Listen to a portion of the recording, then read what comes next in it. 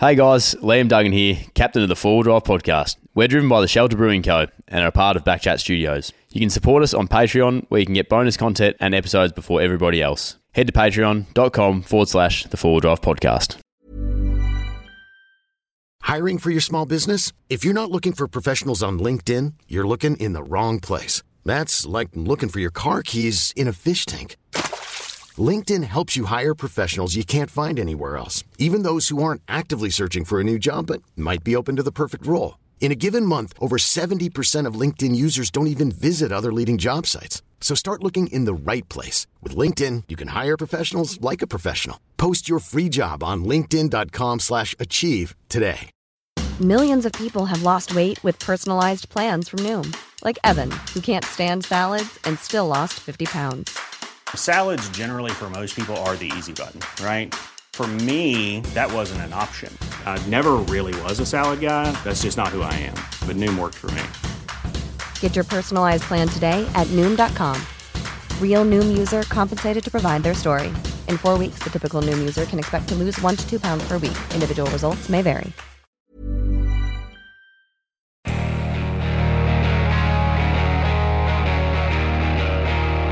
And we're back, the 4 Drive podcast driven by Shelter. The music by Southern River Band again, Let It Ride. We're loving that.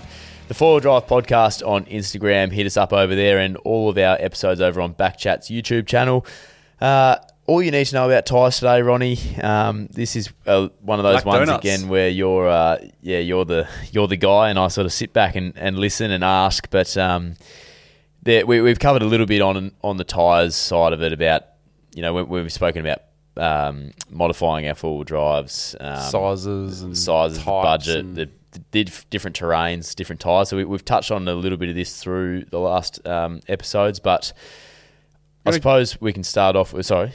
We're going to get a lot further into it, I think, because we wanted to get into it more when we're talking about the beginner mods and stuff, but there's a point where it's just too much information. So yeah, a lot of the episodes in the part, like prior, we will be talking about something, and then obviously ideas flow onto another, and there's perfect, actually that could be a whole new episode, and questions as well, because we can go into a lot more depth on some of that stuff. So this is Tyres. We've got to this right off the bat.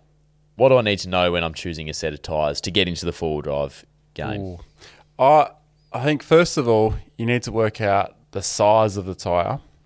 Because if you're going to upgrade your tyres, it's always good just to go that size a little bit bigger, just to give yourself a little bit more clearance. But you got to be careful you don't go too far, because otherwise your fuel economy is going to suffer, and we'll get into a bit more of that. Yep. And then you might be scrubbing as well. There's also offset if you're changing your wheels. So when you change your wheels, say you've got alloys and you want to go to steel rims, you can get good money for your alloys, especially if it's a new car, which can almost fund brand new steel wheels and a set of tyres, which is a great way to start your build at a very low cost, because tyres is the first thing that contacts the ground. It is the first mod, and probably the most important mod to any 4-wheel drive to handle any terrain, really, because the road tyres just don't cut the mustard. They can do a lot of things, but once you start lowering them and stuff, the sidewalls are a lot weaker, and it's just not the right tyre to rely on. Yep. Like I took a brand new Ford Ranger up to Wilbinga on that horrible road the Wilbinga Road. Yep. And we got in about halfway, I'd say, maybe a bit over halfway. Lost the tyre straight away. Right. Brand new vehicle, my mate's car. Flogged the tyre straight away. I was like, oh shit! Now I've got to be careful for the rest of the day, because I've got the spare on already. Yeah. Yep. That's it's one thing that you need to, I suppose, it's probably the first thing you need to think about, like you said, when you're getting into 4-wheel driving is, if you want to go and do some of that stuff, there's way more places than Wilbinga that'll catch you out as well on those road tyres. Definitely. I need to apologise as well, boys. I just come in, got straight in the podcast mode here, but didn't actually ask how you're going. Oh, mate, You all right? Yeah, I'm going all right. I'm good. Right? I'm good. I'm good. I was waiting for it. I just jumped right into the zone, and then Ronnie's talking about... Mate, I was in the zone already. Yeah, I know. I don't want to stop you, but I was just like, geez, a bit actually asked. It's quite rude of me. No, how are you, mate? I'm good. Yeah. Oh, yeah. How are you going? I'm good. How are you, Ronnie? I'm good. How are you? Come in and sit down and just straight into it. No, it's an exciting episode. There's a lot to talk about. That's it. I just wanted to jump right in, but not holding it against you, mate. Apologies to everyone listening and viewing. That we totally didn't talk before we sat down. Yeah, yeah, but it's nice that everyone gets a feel of how we're going. New week, new ep. It's it's always fun just to touch base. Yeah. All right, I digress. So how you going again? Yeah, no, still good. Still good. I want to get into is biggest always best. So the four drives that I suppose I've spoken about it a bit here as well, but the comparison, the ones you see online or you see on YouTube, they've got these big tyres. They look cool. They're blacked out. Awesome. They look tough. They look mean. The bigger is not always better, but I feel like the bigger is a bit cooler. Bigger is cooler. Bigger looks tougher. Bigger looks like that car's going to go anywhere. Yeah. Until they start turning and then it's scrubbing and it's making all these noises because it's hitting the mud flaps, it's hitting the guards. Yeah. There's definitely a point where it's too big, and it doesn't take much on a modern vehicle either. And depending on the vehicle, Hiluxes are bad for it. You can't increase the tyre much at all. Like you can go from I think they come out with a 30.5 inch tyre. You go to 32 inch, you're scrubbing everywhere. Yep. You're only jumping up 1.5 inches. As in scrubbing within the wheel arch. Yeah. Like is that pre-lift? It's pre-lift, but a lot of vehicles like the Ford Ranger can tolerate significant change in tyre. Okay. Yeah. The new Navara, I mean, you could put like 33s on it straight away. The other thing as well, not just from the scrubbing and that, it's also legality is another one that people should look into. They should know. I'm not saying don't do it, and I'm not saying do it, but know what you're getting yourself into. Yep. So if you do get pulled over by the boys in blue because you're being a bit of an idiot, that's usually when you get pulled over. Yep. And then you don't pass the the respect test. That's when they're going to start picking on you. Yeah. Yep. And I would too if I was a copper. Yep. So, but if you haven't done anything wrong and you're not minding your own business and it's just a routine stop, I wouldn't bother you. Yep.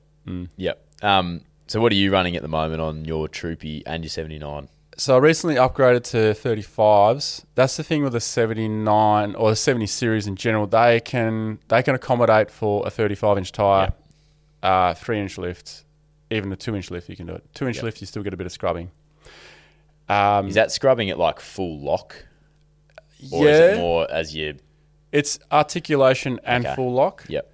It doesn't scrub now because it's all the suspension geometry has all been changed and been rectified. I've got like the trailing arms on the front, the radius arms to put the differential in the right spot. Yep. Same thing with the 79. It's got the 35 and 3 inch engineered kit on it. So it's all good to go. It's got the bigger indicator lights on it, got the GVM upgrades. So all that comes hand in hand and in play, and then that's how you get your kits to be engineered and legal. But there is a big difference between engineered and legal. I think we should do a whole episode on that because it's very in-depth. But sticking to tyres, this tyre behind me is a Trepidor. Yep. Awesome tyre. Not only does it look like... it's going to rip everything up and climb up everything, which it does.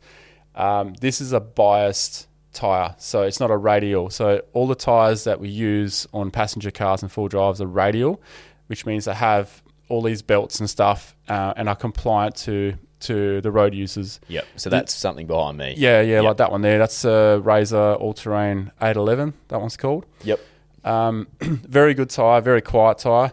All the guys in the... Wheat Belt actually use these in Western Australia. Right. They actually been... As in the maxis or just that size? The maxes. Okay, yeah. Of the ATs. Yep. Yeah. They swear by them, like driving on canola fields and all that all day long. They find they get less punctures with that particular tyre. Yeah, okay.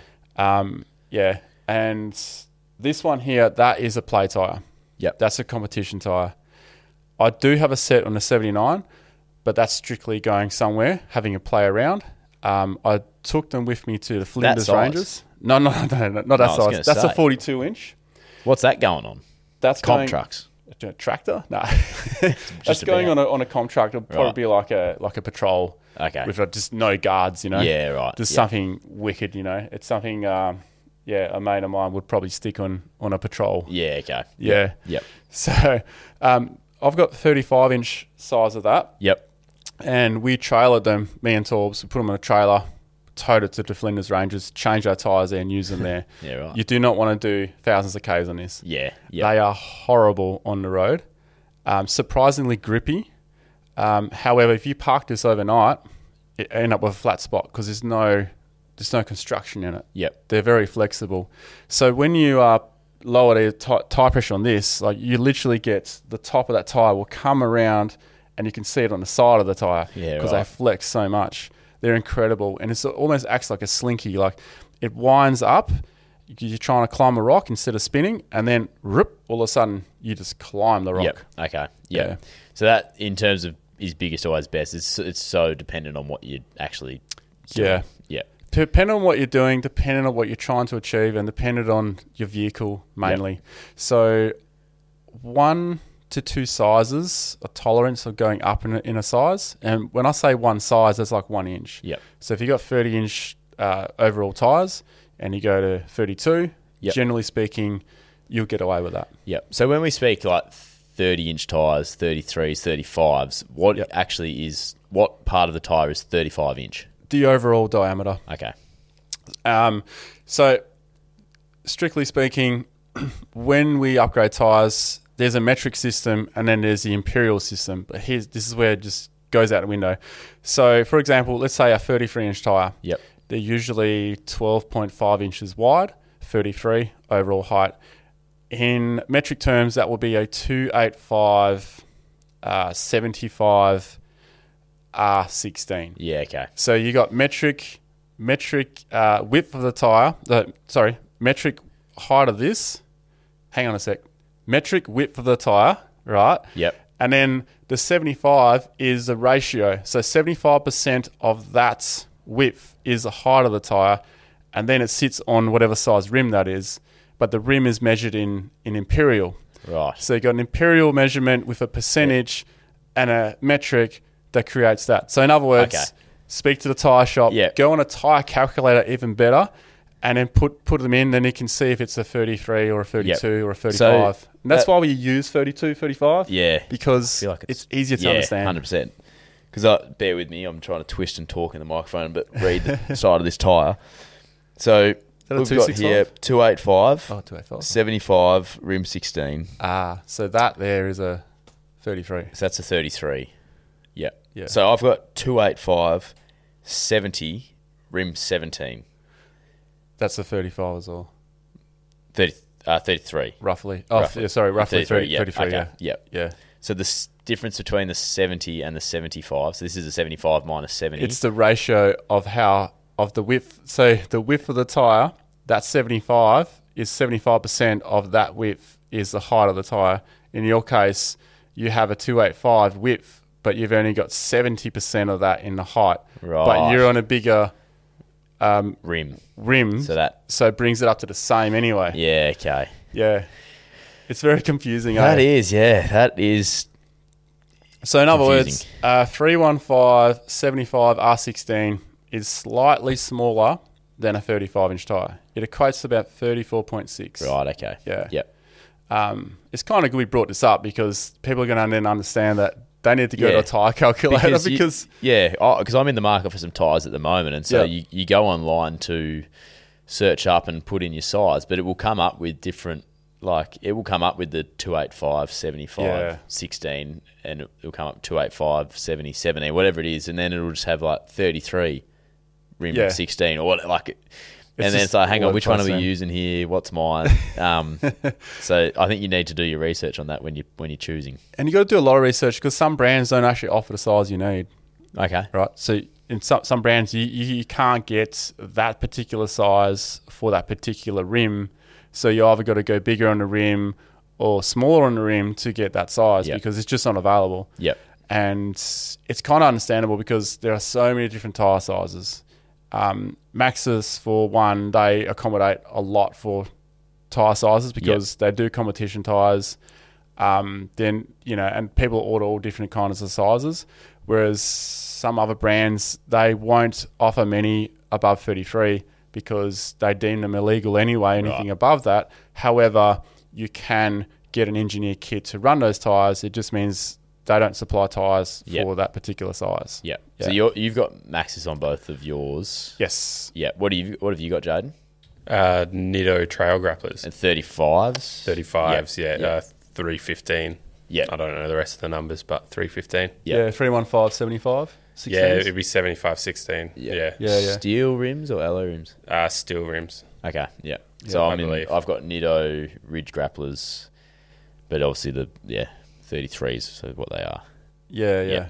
Which have been really good tyres. But so I think I'm all just a bit confused at the moment. Yeah, my brain's still processing the information. I need to figure a bit more of that out too. What size is the tyre behind you, Ronnie? That's a 42-inch. And you've run those before? Not 42-inch. No. But I've run the 35 variant of this. That tread. Yeah. What's the biggest tyre you've run? 35-inch is the biggest tyre that I've run. Yeah. But I've featured vehicles and modified that run 37s, even 40s actually. A Unimog will run about that size. Oh, really? Yeah. I would have thought they were bigger, but I don't think they could use big. that tyre though, because it's not a radial construction. Right, okay. So I think the Unimog would probably just destroy these because of the weight. Yeah, right. So these are meant for competition, and they won't last that long because it's like a sticky compound. You can get radial Intrepidors as well. Radial being like the legal road tyre. Yep. So this is the same, but the side biters are not there. Okay. Yep. Yeah, because these side biters. Look at them. Yeah, they look gnarly. If you accidentally brush your leg past it, you're probably going to take some skin off. Yeah, absolutely. Yeah. They are animals. They're awesome. Yep. So much fun driving. It changes the driving experience completely. Yep. You end up overconfident with them. Yeah, right. There you go. We're sticking to the rubber side of it just quickly. Some of the leading brands that you can't go too wrong with. Maxxis, obviously. I think Nido are up there. Yeah. Look, let it be known that I am sponsored by Maxxis, and I used Maxxis for quite a few years before I was sponsored. Yep. It's just, it was the best tyre. That was your preference. It was a preference. Yep. And then they happened to work with me as well, which is even better because, tyres are a costly thing of what I do.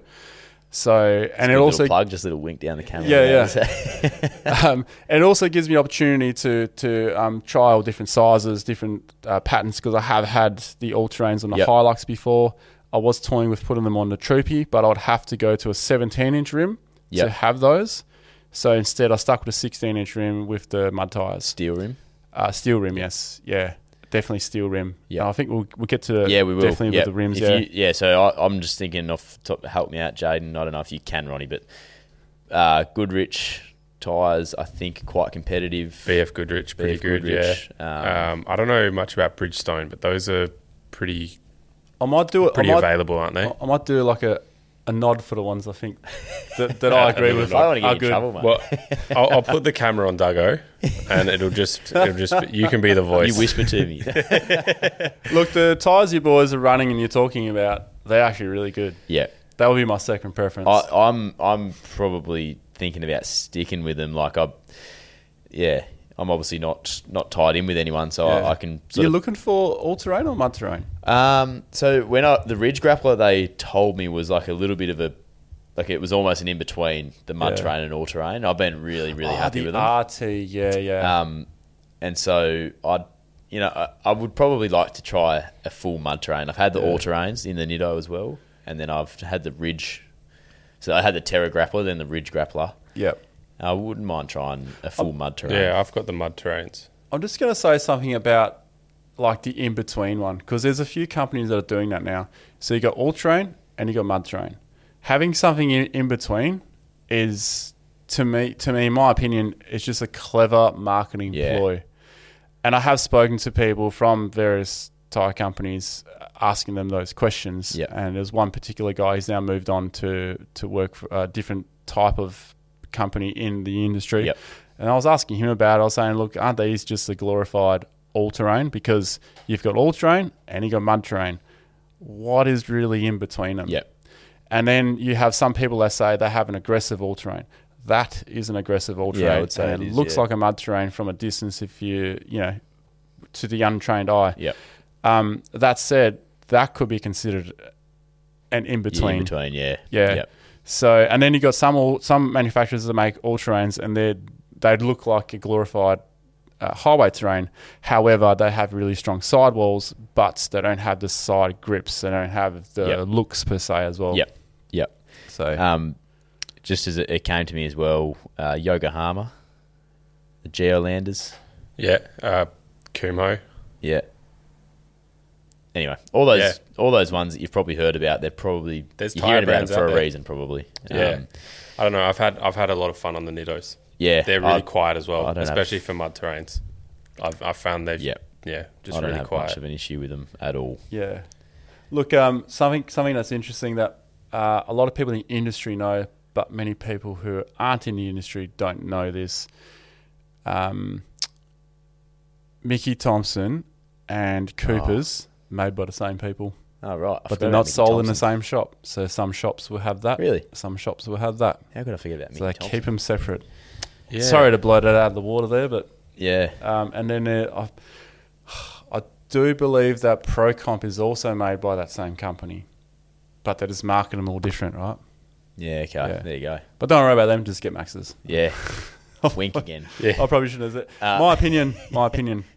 Everything I just said is my opinion. No, well, the fact Everything on this show is my opinion. the fact that you were with them before, though, is that's testament. Like, that's just... Yeah, most of my mates have got Maxxis. Yeah. Maxxis tyres, and there's never had a problem with a Maxxis tyre. I've never heard anything anything horrible said about Maxxis tyres either. So even though Ronnie's sponsored, we're not. So yeah.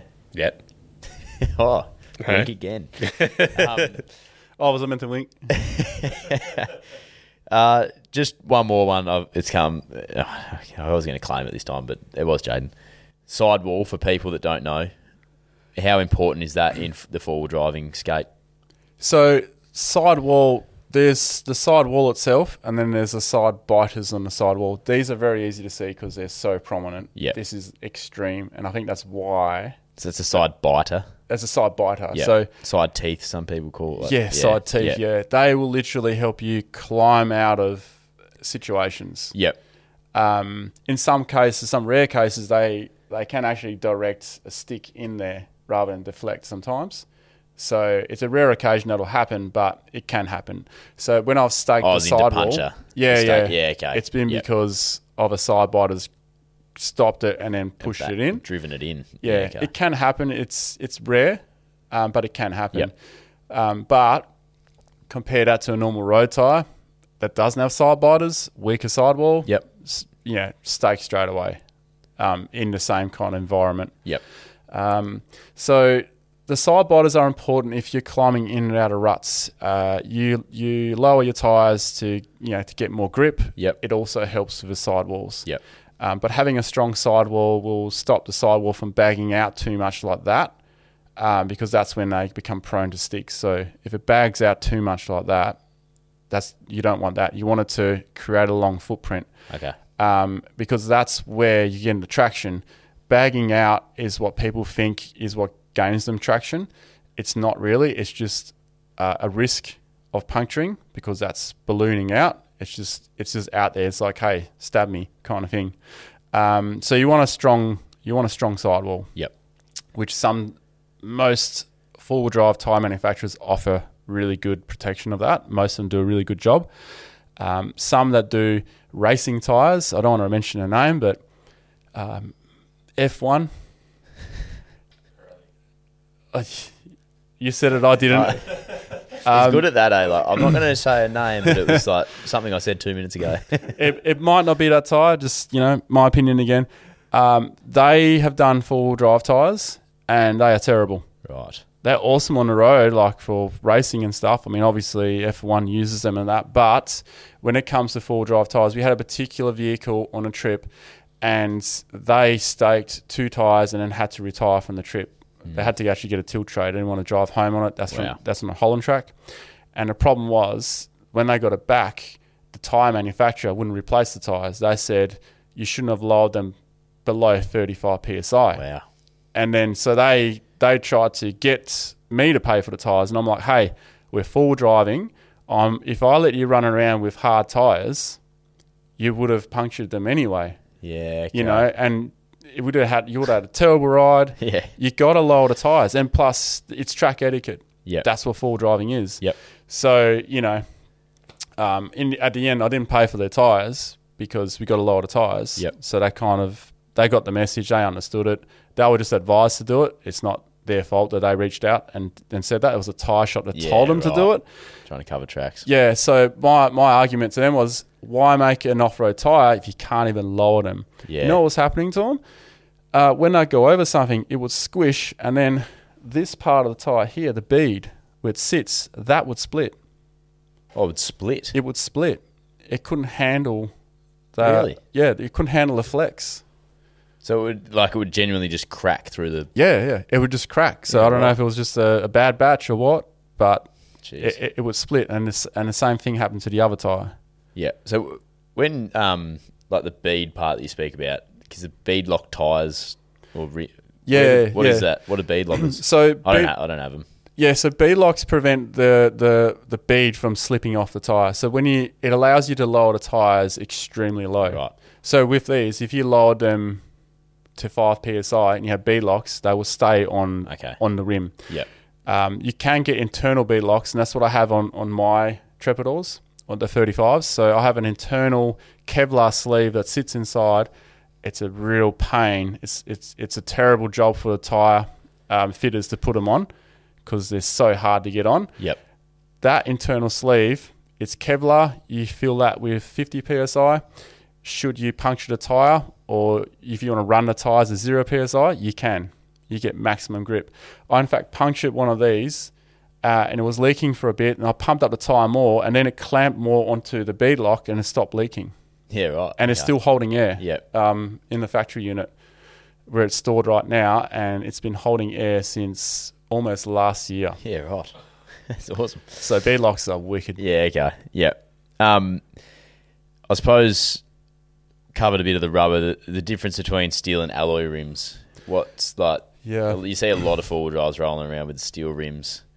Yeah, so if you're going bush, you're going proper bush, steel rims. Okay. All the way. Something happens, you can knock them out. You can fix them. Oh, yeah, okay, yeah.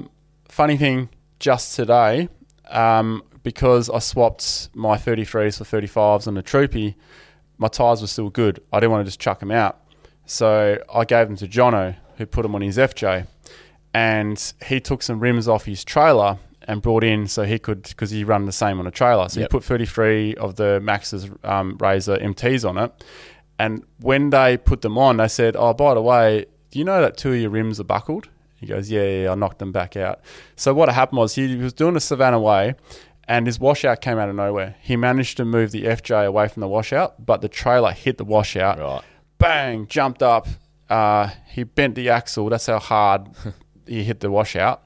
And they just pop out of nowhere in some of these situations. He had to knock both rims out. If they were alloy rims, the trailer would still be there. Yep.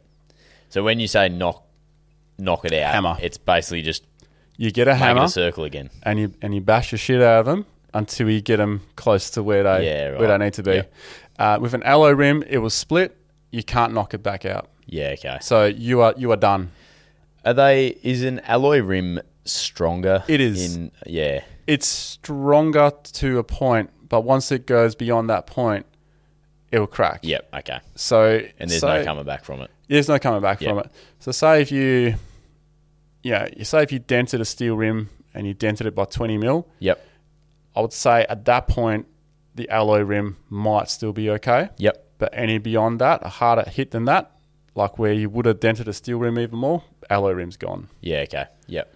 So with covered the rubber, covered the rims a little bit, then the cost for mud terrain tyres as opposed to an all-terrain tyre, more expensive for the mud? Generally speaking, yeah, you can compare other brands. I mean, you can get more expensive. Yeah. So generally speaking, mud terrains are slightly more expensive. Yeah. Working in the same sort of brand, they probably are a little bit pricier than that brand's all-terrain. But it's also not just the immediate cost, it's also the long-term cost. Yeah. Because you're going to end up with more rolling resistance with a mud terrain. So an all-terrain is the best option for 99% of people out there who are four-wheel driving. Look, a mud terrain, I go mud terrain because I like to play in all kinds of things, but it's not just the mud, it's the rocky stuff. I'll trust a mud terrain more on rock stuff than I would an all-terrain. But in saying that, could I get away with driving an all-terrain? Yeah, I could. But once they fill up with mud, they don't eject the mud so well. So in wintry conditions, say if you're in the Vic high country or you're in a very clay sort of area, you probably want to have mud terrain there. If you're frequent that kind of stuff. But look, generally speaking, a mud terrain will wear faster just because the tread blocks are bigger. They'll be noisier. So if you want to put up with all those cons, then go for it. The car's going to look mint, but and then alloy versus steel. Alloy's a little bit more expensive than your steel rims. Alloy's a bit more expensive than steel rims. They look fancier. They look cooler. There's more options in the. There's more options, But at the end of the day, if you want something you can beat back out, just stick with steel. If you are going to go alloy, it doesn't mean you can't do a desert crossing or something like that. Just carry two spares. Because it's very unlikely you're going to break two alloy rims. Okay. So you don't have to just ditch all your alloys just because of that. Just have two spares. And look, you can always just get the second spare could just be a steel rim, really. You don't have to fork out for, especially Toyota. I've actually done that. Toyota alloys, wow, expensive. My spare is just a steel rim.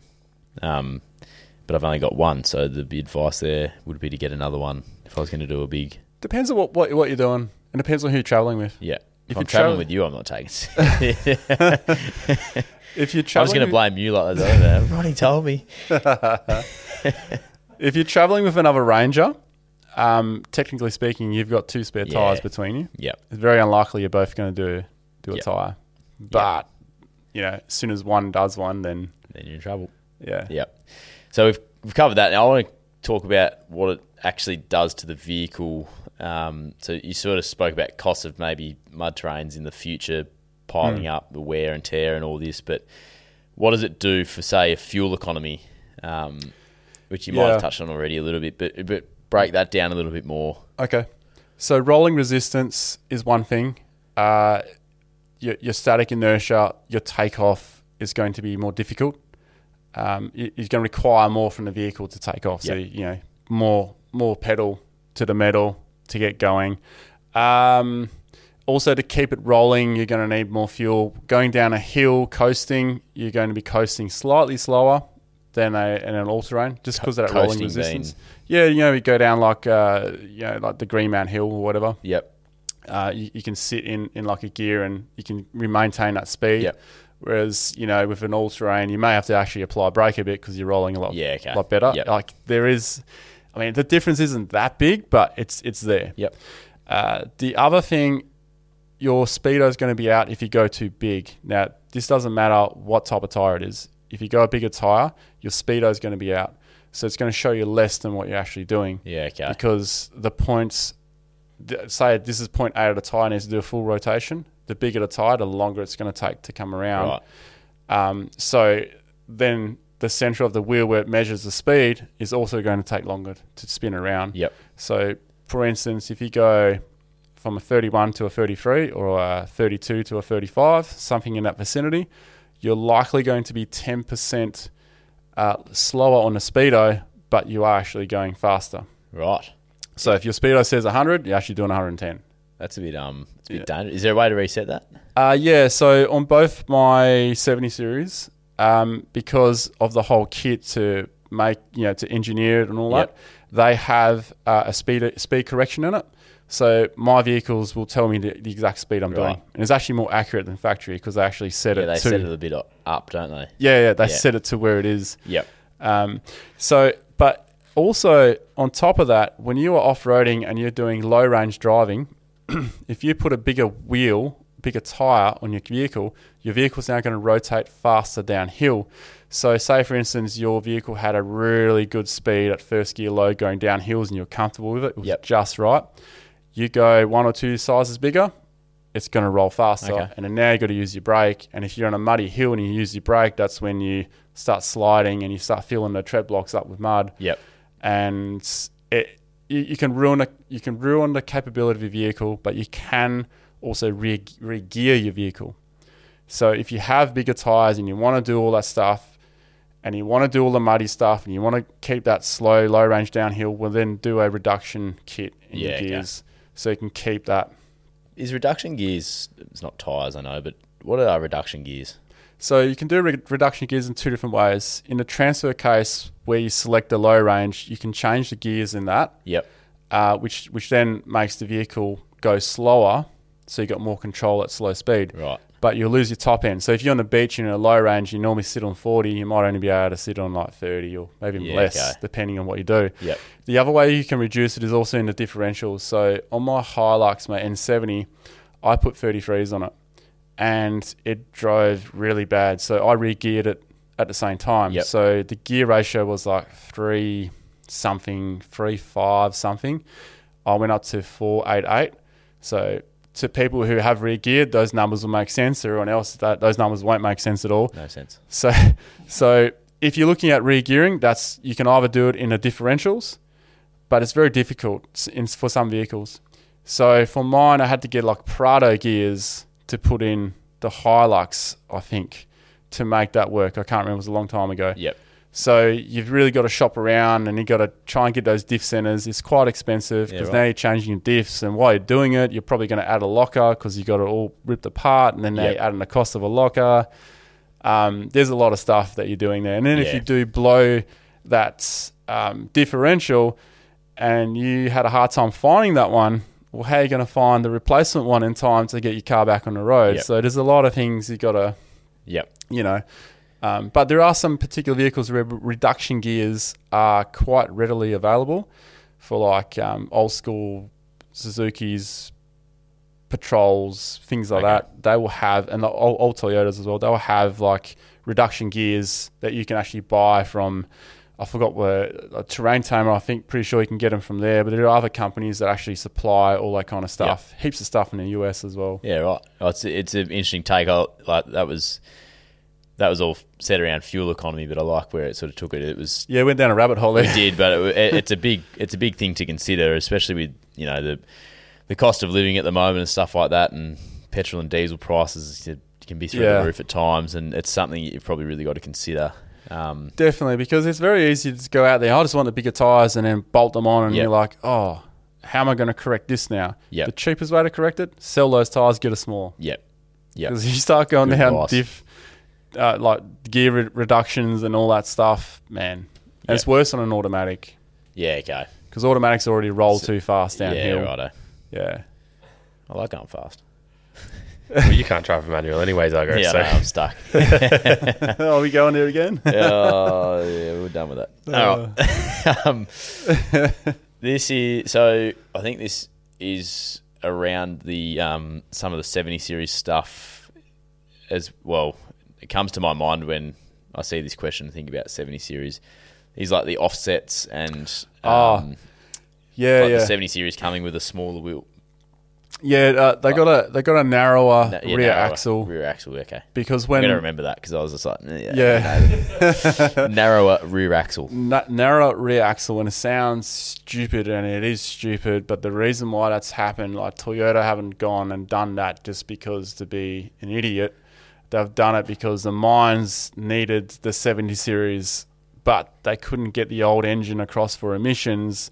So what they had to do was take the V8 from the 200 and put it in the vehicle, and then they're going, oh crap, now we've got to make the front axle wider to make it happen. And they were just making it for the mines because the mines were begging for them. So they left the rear axle like that. And then turned out that everyone wants the 70 series, including myself, who's got two of them. The axles are narrower, and when you're driving on a beach, and in fact, just a couple of weeks ago when I did that trip across the Baxter again, Sean from Mission 4x4, he had the original axle on his. I had the offset rims, and our cars behaved very differently. Right. So he's fishtailing around on the beach. I'm going in a straight line. Yep. and you just can't help it. And it's actually quite dangerous. So that's why in a later model, instead of correcting the axle, they put in electronic stability control. So they still avoided in widening that axle. And then we spoke about the 4-cylinder in the previous episode. If we haven't, in an episode coming up, they still haven't corrected the rear axle, which is baffling. Yeah. I do find it hard to believe. But for this, I suppose, situation when we're talking about tyres, like if I see a Ford Ranger or a Hilux with a wider stance than normal, have they offset rims, or have they spacers? They're illegal, I think. But yeah, so spacers are illegal, but also dangerous, in my opinion. So a couple of things here. So the reason why we spoke about the 70, just so the audience can follow, is because, we had the narrow axle. Yeah. So to correct that, I used to have negative offset wheels, which brought it out 50 mil because it was narrow by 50 mil. And that's quite commonly known. It's quite commonly known for the 70. Cruiser obviously sits in that. Yep. So to answer the question of like when you see a Ranger and it's got this wicked wide stance, it's because they've gone a negative offset. So to explain offset, picture a wheel, and in the center of the wheel is where the actual face of the rim is, the dish. If that is dead center, that is a 0 offset. Yep. The more that goes towards the vehicle, that's classed as a negative offset, which then brings the wheel further out because the dish itself is further in, which then means where it mounts onto the wheel, as opposed to before, the wheel is now significantly further out. Most vehicles come with a positive offset, which means the dish is much further towards the front, which means the wheel sits further inside. And that's what most vehicles come out with, is like a positive plus 20 offset. Okay. Most vehicles come with that, which keeps the wheels within the guard. They're made so they just fit over the calibers and all that. But as four-wheel drivers and people who want to modify their cars, we've worked out that to get a wider stance and to fit bigger tyres, we need to offset the rims. So we go more towards the negative or the 0. So most people go for a 0 offset. Hiluxes, Rangers, even 70 series, they'll go for a 0 offset because now they're 20 to 25 mil further out, which means they can fit the bigger tyres. They're not scrubbing anywhere, and it's still within the legal amounts because you can legally adjust your offset up to 25 mil, but just check your state and territory if you're going to do it, because every state and territory is different. Every country is different if you're listening overseas. Righto. So that the main reason to offset the wheels is to get bigger tyres. Yep. This episode's gone to some areas where it's hard to keep up with you, Ronnie, but I'm sure there's people out there appreciating what you're saying. Yeah, hopefully I made sense there. I'm sure you're making sense. It's just that sometimes I'm like lost it at the start of some things. We've been going on. This is. Should I just double back and like if you want your wheels to sit wider, go for a negative offset because it's going to bring the wheels out. If you want them to sit further in the guards because you're sick of chipping your paintwork and getting mud up the side, then go for a positive offset. Great little summation there to break it down for Providing us it novices. Works. Yep. Yeah. Like it. So now, obviously, Forward Drive podcast, driven by Shelter. We want to talk about all the little intricacies with tyres. So deflating, inflating, different techniques, different pieces that you can use for that. I suppose like when's a good time to change over, or how to know when to change your tyres over without actually having to take them to a shop, and what's some little details around that, and then uses for say recovery. You've spoken about on the episode with Nina burning your tyres for smoke signals and stuff like that. Like it's incredible. So what are a few of those little things and a little bit of a quick fire round? Let's start with fixing the tyres. Yep. So there's a couple of ways you can not ruin your tyre but have problems with your tyre, and that's by, say if you got your tyre pressure lowered and you're like really low and you turn too sharp at a speed, you can sometimes get sand in between the beads. Yep. Or even mud. Mud's worse to get in there. Sand's a bit easier to eject, and normally it will just eject itself as you're rotating because you've got lower tyres. It'll allow it all to fall out. If that happens and the tyres kind of come off but then reseated, and you got a lot of crap in there, or say if it's come off the bead, like we spoke about before, you don't have bead locks, and bead locks are illegal unless you have the internal ones. If your tyre comes off the bead, there's only one way to put it back on, and that's with tyre levers and elbow grease. It's just getting in there. Not a deodorant can and a lighter? Well, deodorant can and a lighter you can do, and I love doing that as well. But I have actually once burnt my leg and kicked my bull bar involuntarily because of the inflation that happened. That one's probably don't recommend. I don't recommend it. And the reason why that happened was I was trying to show in a video how to do it, and after what happened, I was like, I probably shouldn't show it out in video. But a tyre literally went boom, and then my leg just went bang and hit the bull bar. It's pretty cool though to see that happen. It is, yeah. But look, for anyone who does attempt to do it, and I don't recommend it, but if you do attempt to do it, make sure that the valve core inside the valve is out, because if you've got too much heat in there, the tyre can keep expanding. And I'm not sure what's going to happen if it keeps going, because at some point it's going to blow up, right? Oh. At least if you have the valve core out, it lets the air out.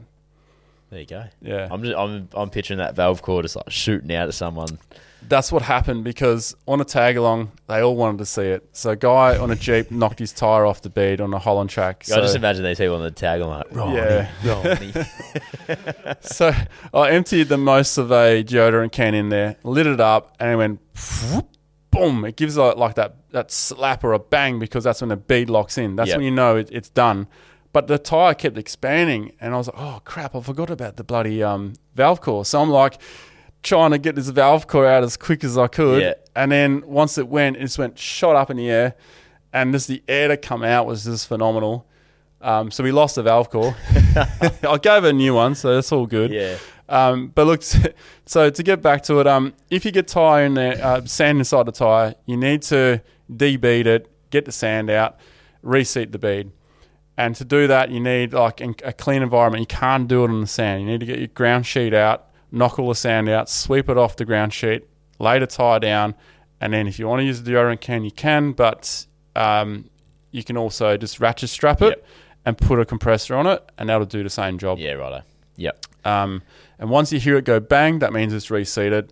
So often you got to go up to like 50, 55, 60 PSI to reseat it, and then lower it back down again. Yep. If deflating tyres, because you mentioned deflating tyres. Yeah, well. So what do you use for deflating your tyres? So deflating tyres, I use a dual one. So I can do 2 tyres at once. Yep. It's called an in-deflate. So Max Track sell those. Oh, yeah, I've seen those. Yep. Yeah. But you can also get it direct from in-deflate. But if you buy it in Australia, it's a Max Track's in-deflate. Yep. Or in America as well. So those are great because you put 2 in. It doesn't make it any faster or anything like that. It just makes it more convenient. Yep. I can stand there and have a yarn more, check the car over, whatever. And it lowers the tyres. With the rapid deflators, which are great as well, there's only one problem. If you got crap inside the bead and it made its way into the tyre, every time you pull that valve core out, because that's what the rapid deflator does, you screw it on, and then the other device screws the valve core out, and that's what makes it a rapid deflator. There's no restriction for air. Air comes straight out. Yep. Super fast for lowering tyres, super good. However, the more often you do it, the more you're compromising your valve cores, the rubber on the valve cores, the more you're compromising dirt getting in between, which means that eventually they will leak. Yep. And that's where those valve caps come in handy, because surprisingly enough, those little valve caps, if you screw them on tight enough, they can stop tiny leaks. However, if you don't have them on, like I always lose mine, I've actually got some in my pocket right here, I think. You will get dirt there and you will have a slow leak. And the thing is, you'll leave your car over the weekend, you'll hop in your car on Monday, you'll drive to work and you'll wreck a tyre. Yep. Because you didn't know it was flat. Yeah, righto. What about inflating? Inflating? What do you use? The same device. So the inflate, you deflate, but it's got a... Oh, and then you can plug that in. You can plug it in. Yeah, okay. And then you're doing 2 tyres at the same time. Yep. And then you're equaling the pressure. Yep. I mean, sometimes it might vary a little bit if you're on a hill like this. A severe angle, it can vary by 1 or 2 PSI. Yep. Okay. But it's usually really accurate and it's just super convenient again. Yep. Other than that, it's just compressor straight onto it. Yep. There are some other ones, the Storm ones. Yeah. You screw them on and you can set the pressure. Yep. The only thing is I find with those, if you do a lot of travelling on corrugations, they knock around and then they're never accurate. Yeah, they are a little bit fidgety.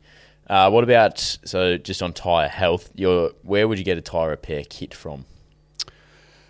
Like a decent one. A decent tyre repair kit? Oh, you get it from Four Wheeling Australia. Oh, there you go. A little winking at the camera. Well, okay, they're coming, but I'm doing the full kit, so you get everything in one kit. Because what I'm sick of is you buy a tyre repair kit, you only get the plugs, but you don't have the patches, and you don't have the extra valve cores, you don't have the valve core remover, you don't have extra cords and all this. So I'm doing a kit that's going to be very affordable and you got everything in it. We maybe a little giveaway or... Oh, mate, yeah. Well, I've got to give one to you guys first to test it out. Oh, happy to see what you say. Yeah, and we'll have to do a giveaway. I just got to get them going. I don't want to run your business, mate, but a giveaway, but that'd be great for everyone. I'm happy to do that. Yeah. Oh, you're a good man. Yeah. That's what we love about Ronnie. He's just giving. That's awesome. Well, that's good though. That actually is, because I don't know where to get a decent. Like, I've got them, but I don't know if I back it in. So, look, any tyre repair kit will do, but you're going to get the real basics. Yeah. And then you're going to have to top up the kit to have a proper one. So, look, if you're going on a trip right now and you need to get one, just go to any store. Okay. You can get glorified ones that have labels on them, or you can go to SCA and get an affordable one. But even SCA charge Supercheap Auto, even charge a fair bit for theirs. Yeah, okay. However, it's peace of mind. Hopefully, no one ever has to use them. Yep. I generally speaking, I plug more sidewalls than I do the underneath of a tyre. Yep. And you should never drive with a sidewall plug. However, if you're off-road and say you're doing a canning stock route or you're doing a really remote track, just plug it, keep it. When you get to the highway, consider changing it because there's potential to that tyre blowing out. Now, I will confess and say that I've driven 40,000 Ks with a plug in the sidewall without really realising, because I had one plugged on the inside, and when I did a tyre rotation, I completely forgot about it, and it never blew out. But it doesn't mean that someone else's will stay in. Yep. But just saying that, they're very reliable for off-road. Put that plug in, off you go. The most plugs I've ever put in a tyre has been 19 or something. In the one tyre? In the one tyre, and lasted 5 kilometres. It looked like a ring of busted arseholes. So you put I'll have to give you a photo of that. 19 plugs in at the same time. Oh, they within kept 5 happening. kilometres. I was towing a boat, or Torbs was towing a boat on Dirk-Hartog Island, and we had road tyres on this thing. We didn't have time to change them. It was like a last minute thing. We towed it there anyway. We ended up just constantly plugging the tyre because we had a spare, but I didn't want to use it yet because we still had to get the whole thing out, and we still had to drive on a highway home. And by the end of it, it had all these eggs in it, and it was fingered. This thing, it was so bad. And it got to the point where Torbs was on the radio. He goes, "Mate, the plugs are all out. It's on a flat again." I said, "Well, can we change the tyre where you are?" And he goes, "Nah." I said, "We'll just keep going. We'll change it when you get to flat ground." By the time he got to flat ground, it was cap rock, all kinds of crap. And the whole round part of the rim wasn't there anymore. It was just those big, wide alloy spokes left. It was amazing how far they got like that. Far out. Yeah. Have you got a photo of that? Yeah. It's even on YouTube as video. Oh, is it? Yeah, right. Yeah, actually, you could probably look it up. It's Dirk-Hartog Island. I think it's like... one of the last episodes. Yeah. Man, that thing was busted, eh? That thing did so well. The whole trailer was actually starting to fracture as well. Yeah, it was really rough there, eh? Yeah. You've got a large array of stories. Oh, mate. Keep pouring out. You know the worst part? I did a mercy dash to the mainland in the boat to get replacement tyres and wheels, right? Because I didn't think the others were going to make it out of there. I get to Denham after a treacherous crossing because the weather was just went nuts. We got there. We changed the tyres. I called ahead. We got them. We went to the pub and basically had our last meal because the ocean was so rough. We get back in the boat and the ocean is glass off. You would not believe it. We get back. We bring the tyres there. We get the boat off the island and we go, all right, let's change the tyres. We put the tyres on. And then we realise he's given us the wrong rim size because they're all fouling on the brakes. Oh. So the trailer was locked off. It couldn't move. So off come the wheels again. Off come the brakes from the trailer. Back on go the wheels. And then we towed it home. Far out. That's too much effort for me. This is the 4-Wheel Drive podcast driven by Shelter. Oh, yeah. I'm ahead of the game. I've already closed my laptop. The fire pit's on. You know, this is probably the last time I can warm myself up on this fire pit before I head to the Sydney show, mate. I'm driving across very soon, a couple of days. September 8, 9, 10. Yep, 8, 9, 10.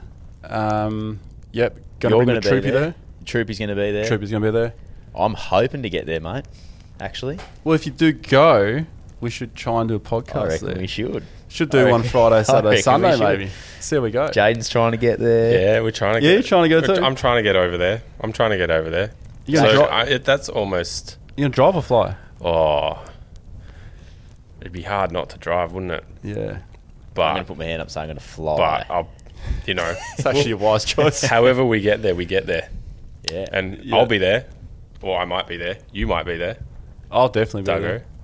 You're definitely going to be there, Ronnie. Yeah. We can make this work. That's a podcast, boys. A couple of shelters over there. That's maybe a live show. Couple of shelters. We've neglected the to bring East the whole Coast fridge, mate. Yeah, that could be my carry-on. Yeah. But yeah, it'd be good to get over there and see what Sydney's got to offer. And yeah, a bit of the East Coast. Yeah, be a nice vibe. So you're going to be there for sure. Jade and I, pending. We're keen though. Yeah. We're definitely interested in going over there. We are for sure interested. I mean, it's next week, so... Make it happen, boys. Yeah. Let's make it happen. We're dropping too many hints here. I reckon. Just getting into the questions on around the fire pit. We might be there. Yeah, he's going to be there. What are we talking about again? The Sydney 4-Wheel Drive show? Wow, what a beautiful fire pit. It is nice. That just reminds me of questions, boys, the fire pit. This one in from Data Ham. This one's for you, Ronnie. What was it like doing the Tanami? I'm planning on a trip crossing that desert next year, and if there's anything interesting to see or watch out for during the Tanami. Oh, the Tanami? Tanami, yeah. Tanami? No, sorry, mate. Don't it's not. mind it. You've read it how you've seen it. I was thinking about Tsunami. Yeah. Tanami, I think I've only crossed a little bit of that one. So I do know someone who's just done the Tanami, though. So that's... Just Googling. It's all good to go. It's very far north.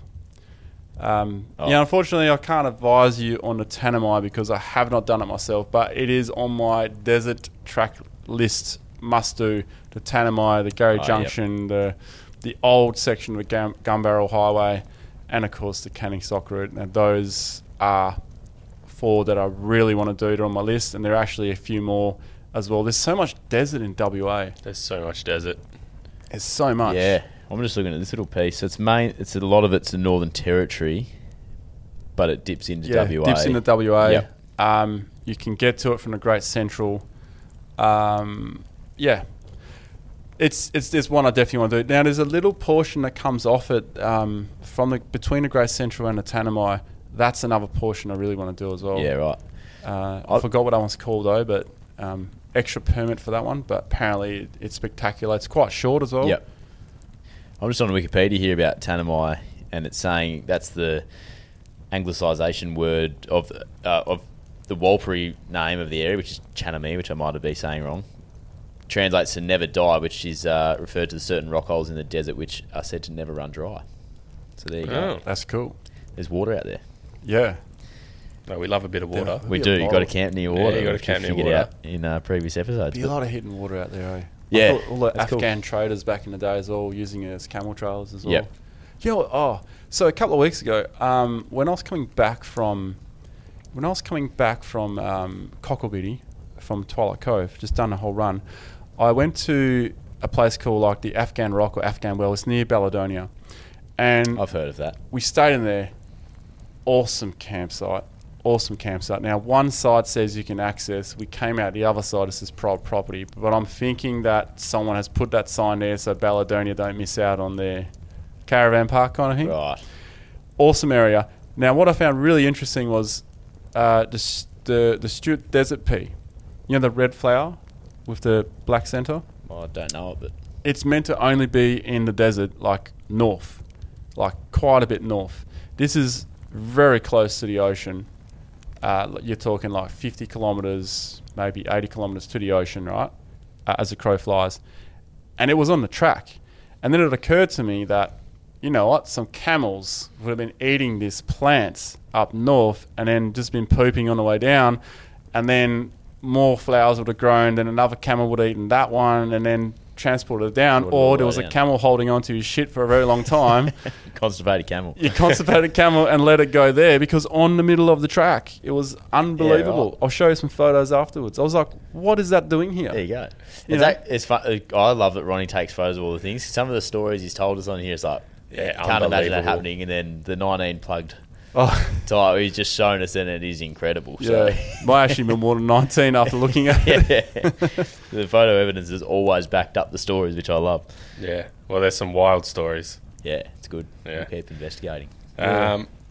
Next one in from Cookie.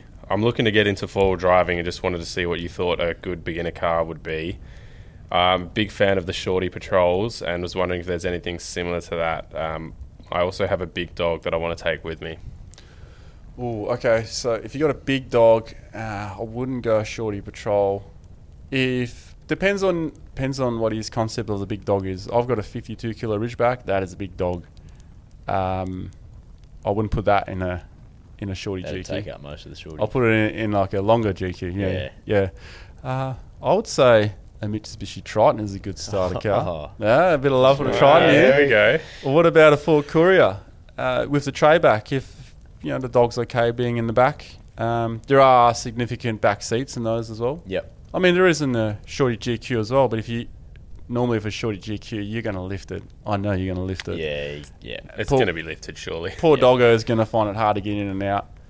And you're going to have your fridge in the back with your shelters, so there's not much room for the dog in the back there either. I'll go a ute. Yeah, modern day dual cab ute, or old Ford Courier or something like that. Yeah, with a well body. That way the dog doesn't have that far to go down. Yeah. But if you've got a big dog, I'll use ramps maybe. Wonder how big the dog is. Yeah. That's the question. That'd be interesting. I mean, big dog. Big dogs don't like to jump down. The front legs, Dangerous. Yeah. Yeah, I thought you'd have a bit of insight on that one, Duggo, with your car sales expertise. Yeah. I've got a big dog What's- too. I've got two dogs, so like the ute fits them in perfectly. My big dog's 35 kilos, so he's still a decent sized dog, pretty tall. What type of dog? He's a Weimaraner. What is a long-haired Weimaraner? So German short-hair pointer. You know those Hungarian Vizsla? They're all sort of similar shape. They're all kind of half related, but he's grey. Long legs, yeah? Yeah, long. Yeah, tall. Yeah. So he's but I car sales because. Well, what do you find on car sales when you're looking? For getting into Well, you've four-wheel got a driving, big dog, right? Yeah. I reckon. I think the ute for that, like having. I think we've spoken about it before. Having the dogs in the back's massive for me. One for just fitting them in, but two, you don't have all the hair flying around the cabin and all that sort of stuff as well. So I think that's something to think about when you go on a wagon versus a ute. Do you think the well body for you works better for the dogs rather than the tray back? Yeah, I'd say so. Yeah, and then you do get the depth as well if you're putting something on top. So certainly the well body's probably best for the dog. But the one thing that I've actually a little hack. So in the Ranger, the tail, when the tail drops down, did you call that tailgate? Tailgate, yeah. It's actually got like little. I don't know if they're there for that reason, but they're like almost cup holders. But they're not. They're just like they're only the depth of them is only. They're cup holders. Yay big, yeah. But so when the dogs are in the back, and you sort of need to keep them in there for a while, but you might let them have a run, but you got nowhere to put any water. Just top a little bit of water up in there, and the dog's just. I like that. That's That's really good. Dog. So if you've still got the lining on your tailgate, maybe it's not a cup holder. Consider that one. Yeah, that's for dogs. For dogs, that's not a cup holder at all. That's a dog's drink bowl. Yeah. I like that. So that's just a little tip for young players. Yeah, a little Liam Duggan tip. Yeah. Should we expand on this? If you get stuck somewhere and it rains and you got no water, There's your catch. Survival techniques. There's your catch, mate. You can drink it out like a dog. Yeah. Dog and human bowl. I like it. All right, moving on. This one from James Deeds or Dedes. What suspension brands do you recommend? I have a 2018 Ranger, so something similar to you, Doug. Yeah, so I've had Old Man Emu suspension, just the basic. It wasn't the BP51 stuff, but that was quite good. And then, I've since moved to Outback Armour, which I haven't fully tested, probably four-wheel driving spec, but similarly comfortable ride, really nice. I enjoyed the Old Man Emu as well, but it started to get a little bit tired. So, and I've done different things to the car since that as well. So, the update to the Outback Armour has been really good, and they're adjustable as well, which was new to me. Are they monotube or are they remote res? They are. No, they're mono. No, what are they? They got the canister hanging off them on the side. I think they do, but I feel like I don't feel like. Hang on. I think it was a monotube. Yeah, they are monotube. Yeah, no, they're monotube. That's cool. They got adjustments on it because not many monotubes they have adjustments. I only paid monotube spec, so yeah. I don't know why. Maybe I was confused by that, but they do have a little adjustable. Yeah, because not many of them do, eh? Yeah, but I don't know. I don't touch that's cool. it. So, so that's Outback Armour do adjustables on monotube. Don't quote me. That dial could be something else, but we should go out after this and have a look, and you can confirm that for me. But I'm pretty sure it is. So yeah. Look, I think my answer would be rather than specific brand, would be to go to a shop knows what to use, because I've had Dobinson, they've been great. I've had Old Man Emu, great. But there's been in the past, I've been to some suspension shops and they've just mixed some stuff in and it didn't work. But I went to SWAT Suspension, not sponsored here.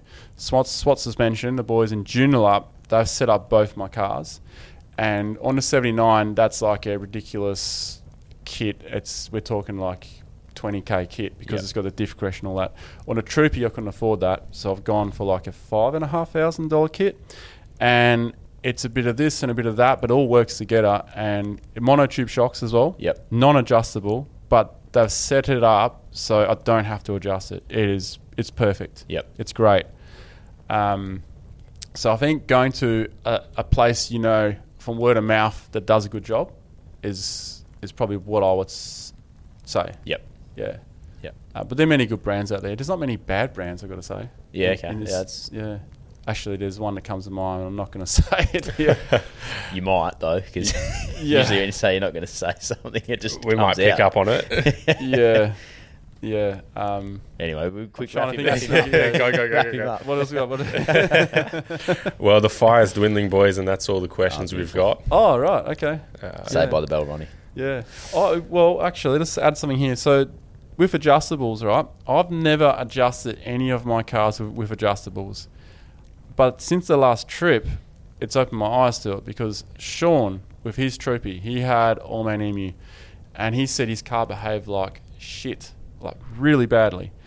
But then it's like Travis, who was with us, he said, well, what have you adjusted the shocks to? And he said, I've just left them where they are. So then he played around with them with the advice of what Trav was saying, and the car just changed completely. It went from really bad ride to excellent ride. And then he made a couple of other fine night adjustments to it, and he now knows what to do to his vehicle with those adjustments. And that trip we did, because it covers all kinds of nasty terrain, it was like the baptism of fire, learning how to adjust your shocks. So I really want to do a similar run like that in a 79 and actually play with the shocks, because sometimes my 79 is way too stiff. So the $5,500 suspension on a Troopy, to me, feels better than the 20 grand suspension on a 79, but I've got to adjust the 79. Yep. Yeah. We'll play around. You were also saying on a few episodes ago that you think your suspension in the Troopy is only going to last you 6 months. Yeah, so the monotube shocks, they will flog out on me. And I was aware of that. I just couldn't afford to go, do the remote res because they're quite a bit dearer.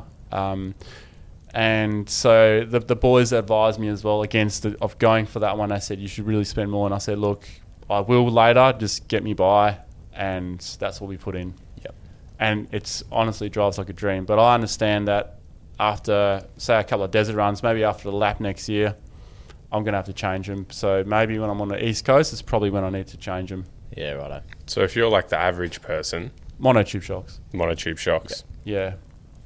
And if you want something that's adjustable, I would probably suggest looking at what Duggan's got. Yeah, just be careful. Yeah. I think they're adjustable. Okay. They may not be. This is the novice in me. Yeah. You can get adjustable monotube, but they're not as often as I thought. Yeah. It fills me with confidence that they are out there because I feel like I do have them. But we'll figure it out. Yeah. I mean, you have them until you don't have them. We're going to have to clean all that mud off them so we can see them, eh? Yeah. Oh, that's it. Well, that's everything, boys. Beautiful. Oh, well, I better get home and pack and head to Sydney. Looking forward to seeing you over there, hopefully. Potentially. Yeah. Yeah. Maybe. Yeah, the only rough ride you'll have is maybe a bit of turbulence. Yeah, well, I'm used to flying, so we should be right with that. Yeah. We'll get there. Yeah. All right, let's cue the Southern River Band, Let It Ride to see us out. The 4-Wheel Drive podcast on Instagram. Hit us up over there and all of our episodes over at Backchat's YouTube. That was all you need to know on Tyres. Cheers, guys. And if you're in Sydney, I'll see you there. Hopefully we'll see you there.